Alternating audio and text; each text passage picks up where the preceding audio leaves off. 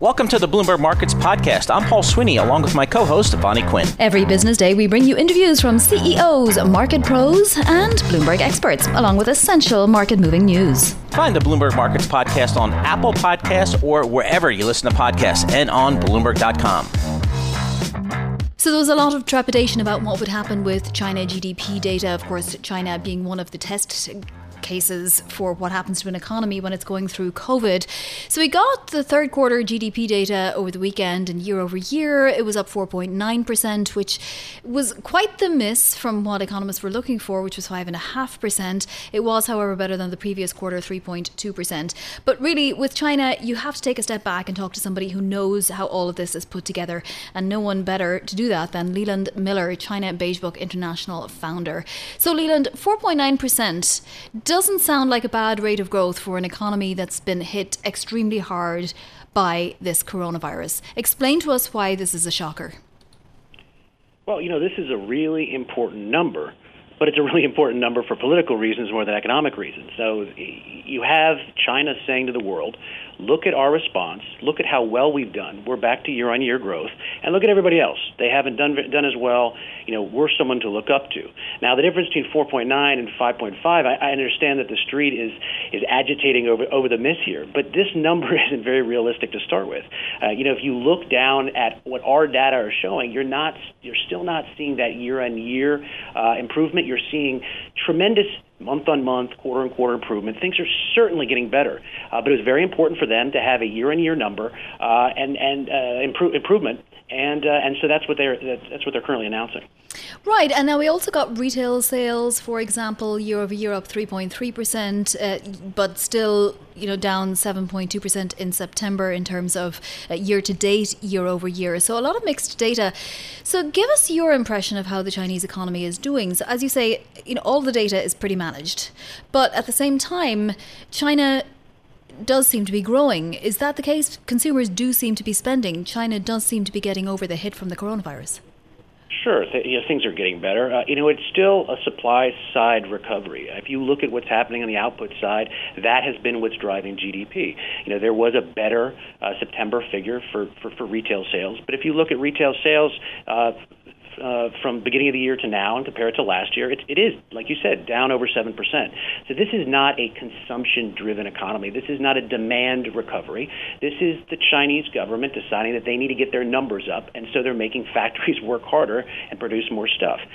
There is something to be said for getting the growth number up to some degree, but I think the idea that people are really worried about whether this is 4% or 3% or 5%, it's not a terribly healthy recovery. It's just a much more healthy dynamic and recovery than what we're seeing in the rest of the world. So, Leland, how much of that sort of unhealthiness that you're talking about is related to coronavirus, and how much was coming anyway? Because there was always a question mark about how much the trade war had impacted China's economy and just the flow of goods and services between China and the US. Right. Well, I think what the coronavirus did is it put China in a box and forced it to use tools like property, like heavy infrastructure stimulus, to get the growth number back up, which was something that it didn't want to do and it hadn't been doing for the past several years. When you look at our data and you look at official data, you see that since 2016, 2017, when they were very worried about growth metrics in the run-up to the Party Congress, things had actually slowed down over time, and yet the government did not go back to this, let's build bridges to nowhere, let's build these infrastructure developments no one wants to be in. They had basically pushed away from that because they are legitimately worried about debt. What I think coronavirus did is push them into such a corner that they said, look, we're going to have to do what we're going to have to do, and we're going to get this growth number up. So it is unhealthy levels of debt that are building this up. It's the same dynamic seen in much of the rest of the world, but China has a much bigger problem with this historically. So there is a recovery, that's good, but yes, the way we're getting there is not healthy at all. You have said that China made some major clandestine changes to its economic data reporting over the weekend. What were these clandestine changes? It all sounds very cloak and dagger. Yeah, we've been having a field day on our Twitter feed talking about this. But look, if you look at fixed asset investment, which is the proxy that the Chinese use for investment, you see that in 2019, there was a number for the first three quarters, and then you see a number for the first three quarters of 2020. The number in 2019 was 3 trillion yuan higher than in 2020. But when Beijing put out their data last night, they said that things were up 8.8%.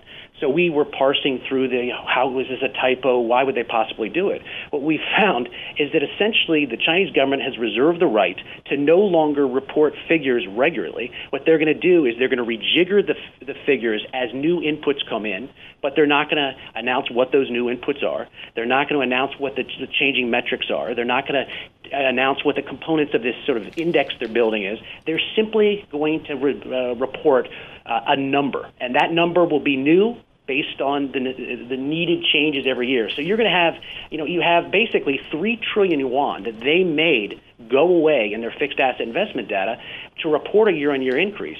It doesn't make any sense at all, but they've reserved the right to do this going forward. Leland, what will you be looking for next out of China in order to give us an indication of, not just the health of the Chinese economy, but what that would mean for the health of the U.S. economy at this point? Well, I think on the Chinese side, you got to look at retail and how it's recovering over time, and not just for 1 or 2 months. But look, China's recovery is going to be based on what happens in the rest of the world. If the rest of the world does not get coronavirus contained, we dip down into a second wave, then China's data are going to be hurt. Its recovery is going to be hurt because it's not divorced from the rest of the world, no matter what it's doing back home. Leland, thank you so much. As always, love to get you on because you do all of your research as well, and you gather the data just like many economists do, but on the ground. Leland Miller, China Beige book. Dunkin' Donuts, remember, like to make the claim that America runs on Dunkin', and I'm sure it was true a lot of the time. Well, here is the man who Dunkin' ran on. Robert Rosenberg is the former CEO of what is now Dunkin' Brands, used to be Dunkin' Donuts, and author of Around the Corner to Around the World, a dozen lessons I learned running Dunkin' Donuts. Robert, looking at Dunkin' Donuts now, how does it resemble the company you first took over? Well, very different. When I joined the company as CEO, I was 25 years old, a cocky kid, fresh with an MBA, and we had something on the order of 100 stores. I think now today we have something on the order nearing 12,000 in 41 countries. It's been transformational.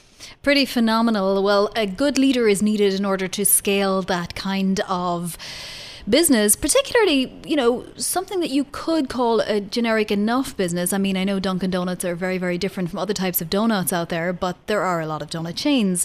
So how did you do that? What kind of leadership skills does it take to scale a business like that? A great team, a clear strategy. When we got it right, we were very successful. When I got it wrong, we suffered the consequences. Luckily, in the 35 years, we got more years right than we did get wrong, and a great product, and a commitment, I think, basically to do and to create a set of services and goods better than the competition, and that was always what kept us agile and kept us creative and growing and changing as the times change. Consumers and competition are constantly changing, and companies have to change as well. But those were the ingredients, I think, that made for superior performance for us. Obviously, it's a different set of challenges every year, every month, every day in business, right? But a pandemic is something that doesn't come along too often. If you were running Dunkin' now and you saw what was happening, all sorts of restaurant owners not being able to save their businesses, big businesses depending on PPP funds in order to continue. What would you do? I mean, how do you survive something that's just completely all-encompassing like that? I never had to face anything quite like a worldwide pandemic, but did have to face certain cataclysmic or existential threats to the very survival of the business. I think I'd comment that the pandemic, as I see it, and its impact on the restaurant industry, really is a tale of two different stories. On the one hand, the first story is kind of devastating. It basically, the National Restaurant Association says that they expect something on the order of 15 to 20% of all restaurants open, and 650,000 restaurants may be permanently closed when the dust clears. That's painful. There may be 1.5 million or more people out of work. That's also disastrous and painful. On the other hand, the second tale is a lot more optimistic. Those firms that invested early, which is one of the elements of facing a crisis, is pre-preparation, that invested in convenience and delivering on all platforms, however consumers wanted to access the product, drive-through windows, home delivery, online ordering, understanding the application of the social network that exists, social media. Those companies that invested, in my view, will not only survive the pandemic, but will thrive. Companies like Dunkin' that have invested in those kinds of new developments, pre-preparing, continually looking to delight their customers better than the competition, will be the ones on the other side. Unfortunately, there's going to be some pain left by the independents and a lot of people out of work. Hopefully, those chains that survive will be able to absorb those, but it only will be over time. Forewarned is forearmed. These days, there's a lot of quote-unquote business heroes in Silicon Valley. There's people look to some unlikely characters for inspiration. Who inspires you in management these days, Robert? Well, he's no longer actively engaged in the management of his business. He now runs a major philanthropic activity. But the person I'm most inspired by is Bill and Melinda Gates. I find them to be extraordinary citizens, extraordinary people, and I marvel at their brilliance and at their commitment to mankind. And of those CEOs that are currently in the CEO chair and in the boardroom chair, who do you admire? Well, I admire the people that I'm closest to and the ones that I had the privilege of being able to serve with day in and day out. So I was on the board of Sonic, and I find Cliff Hudson, who was the longtime 20-year CEO of Sonic Restaurants, an outstanding leader. I also found, his name escapes me for the moment. Patrick Doyle from Domino's was an extraordinary leader and ranked among the best leaders by CEO Magazine for years. Both of them were extraordinary leaders, agile, kind, smart, and just thoughtful people. Robert, I have to ask you about what your thoughts are as we approach the election, and a very, very divided country. Many issues plaguing the country, and it just seems to be sometimes just difficult to even talk about it because finding middle ground or finding sort of anybody willing to engage is just a little bit difficult. What's the first priority that the next president, whether it's Donald Trump or a Biden administration, what should be the first priority in running this country? Thoughtful planning and setting a moral tone for the country and bringing us back together. I think that our country can only take so much chaos at any one point in time. So a good leader has to be very clear and crisp about both the strategy, what the country wants to be, what it wants to have, and the 4 or 5 specific levers that are most important to pull in order to be able to bridge scarce resources. So whether it's a company, a family, or a country, and that's a critical element. And the second element is to surround yourself with the best people, complementary set of skills that will help you accomplish that. And then you have to communicate to all the constituencies to mobilize them behind it. That works in a company and it works in a country. And we need a leader who's got those abilities. And also it certainly sounds pretty easy when you say it, Robert. So I hope that whoever starts to run the country next reads your book. It's just out and it's a fantastic read. It's called Around the Corner to Around the World, 12 Lessons I Learned Running Dunkin' Donuts. And you can have a donut with every lesson there for your dozen lessons. Robert Rosenberg, former CEO of Dunkin' Brands and, of course, Dunkin' Donuts as it was then. Thank you for joining us. Just a wonderful conversation. Let's bring in RJ Gallo. He's Senior Portfolio Manager, Head of the Municipal Bond Group, and delighted to have him. RJ, I have to ask you, how much time have you given to the competing tax plans? Obviously we're looking at more of a likelihood that there's going to be a President Biden and a Biden administration at the moment, but it's not fully, for sure, but he's definitely ahead by a long shot in some of the polls. And you have to have done a little bit of work on it. What have you decided? Well, the tax plans of the two candidates are vastly different. Mm-hmm. I agree with you that the polls make it pretty likely that President Biden is coming as opposed to being Vice President Biden. And I would just suggest that it's just not baked in the cake yet. I think that this election is going to be closer than a lot of the polls suggest. Remember, it does come down to state by state, and I think there are a number of toss-up states where President Trump may have some of his voters being undersampled and not showing up in the traditional polls. I know that's somewhat of a partisan view, but I'm just saying objectively that's what happened in 2016. We saw a lot of Trump support that was not accurately assessed by the polls leading up to it. And the shy Trump supporter too. Well, given that then, and the fact that you're head of the Municipal Bond Group, are there states where you're sort of, making that bet or loading up the boat a little bit? Well, I would say this. I think that the greatest impact on munis from the election outcome would be in the event of a blue wave. So Biden wins, Capitol Hill, House, Senate are completely in Democratic hands. That would open the door for an increase back to 39.6 for the top marginal tax rate, which is where it was before the 2017 Trump tax cuts. It would also impose a minimum of 39.6 on all investment income for people who make more than $1 million. That, on average, would increase demand for municipal bonds. Also, banks who shed munis in droves after their corporate tax rate went to 21 from 35, they would be facing a 28% tax rate under the Biden tax plan. Also bullish for munis. So I think munis would fare relatively well compared to other fixed income in a blue wave, undeniably. And you'd also probably get a bigger stimulus plan. So a bigger stimulus plan will help all state and local governments. Which ones would move the most?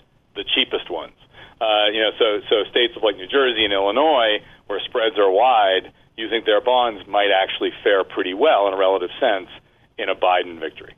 So it does seem like there's at least, some kind of chance of a nice little payday here. How are you hedging for that? Even if you don't believe that that's what's going to happen, or you're more 50-50 than convinced either way, there must be some hedging trades that you've been putting on. I think that markets are pretty bad with binary risks. A 0-1 outcome is just not easy to perfectly price in advance of the election. So in terms of just adding duration or reducing duration, or adding munis or reducing munis, you need to have a little bit more confidence than 50-50. So it makes it tough, since I think the chances of this election being indeterminate come election day and maybe, in fact, being contested, I think that's greater than the markets are currently pricing. So if you're really going to try to hedge, to your question, I think you would need to go into options markets. Okay. There's not a lot of options on munis. Yeah, that's true, I guess. So it makes it really challenging. I think one important fact here, if we have a contested election, market, risk assets don't like it, Treasury yields probably go down.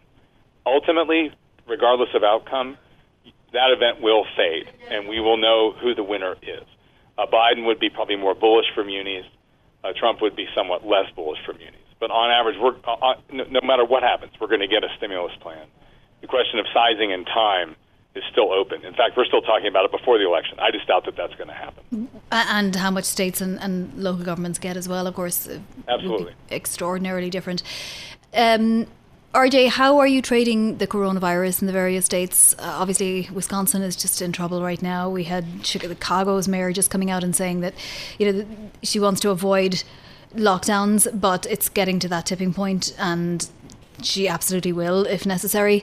Are you doing any kind of municipal or trades related to the coronavirus across the states? Well, the coronavirus has had a huge impact on municipal fixed income across states, locals, and revenue bond sectors. I would say we, as our investment group, our muni effort, we have been pretty cautious on GOs for one primary reason. GOs didn't blow out that much relative to the overall AAA muni scale during the onset of the COVID crisis. Meanwhile, revenue bonds like airports, bonds backed by hotel taxes, areas that were very heavily impacted by the COVID shock, due to travel plummeting, for example. That's where we've looked for opportunities, because that's where the risk premiums blew out and bonds became very cheap.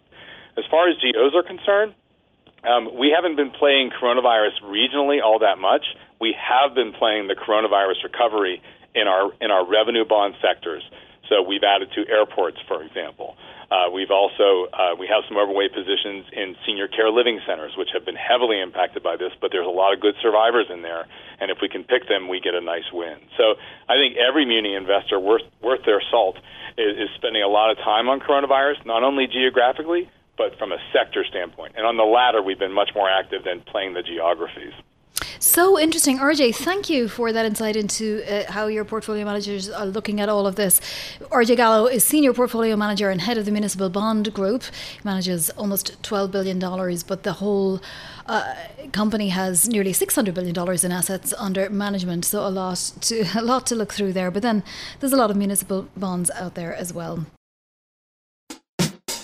It is time now to talk deals. It has been quite the year in many, many different ways. Let's bring in Rob Brown, CEO of Lincoln International. So, Rob, we've had so many deals this year. I mean, today, obviously, there's a nearly $10 billion all-stock deal in the shale field.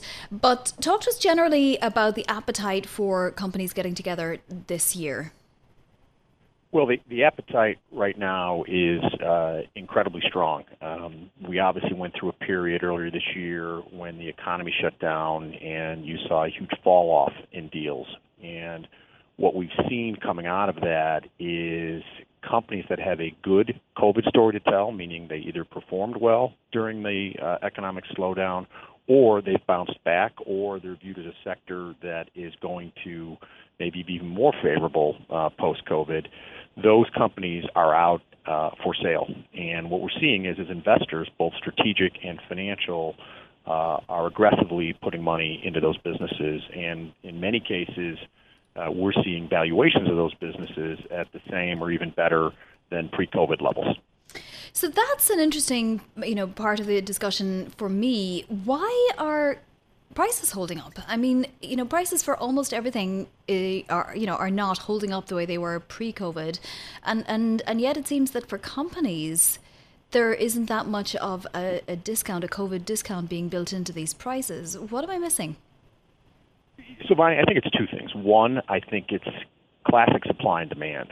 So much capital was raised over the last 5 years, particularly in the private equity world, but also corporations going into the downturn, had stockpiles of cash. So you had capital that wanted to be put to work in acquiring companies that for a period of time during this past year, it was unable to be put to work. So you have the demand to put capital to work, and then you have kind of a natural selection. The companies that are coming to market right now are the best companies. As I said, they're the ones that showed growth during the downturn. They're the ones that are in resilient sectors that were proven to be essential. So I think as a result of that, you still have more money that wants to be put to work in buying companies than there are high-quality companies to buy. And that supply and demand has kept prices very elevated.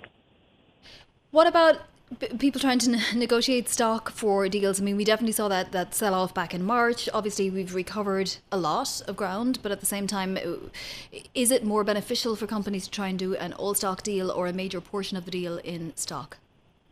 I think that's very company specific. I think to the extent companies feel their stock is still a little undervalued, they tend to not want to use stock. I think to the extent companies feel like, hey, my stock is fairly valued, they want to use it. So we are seeing it be used, but we're not seeing it being used in a materially different way than it was pre-COVID.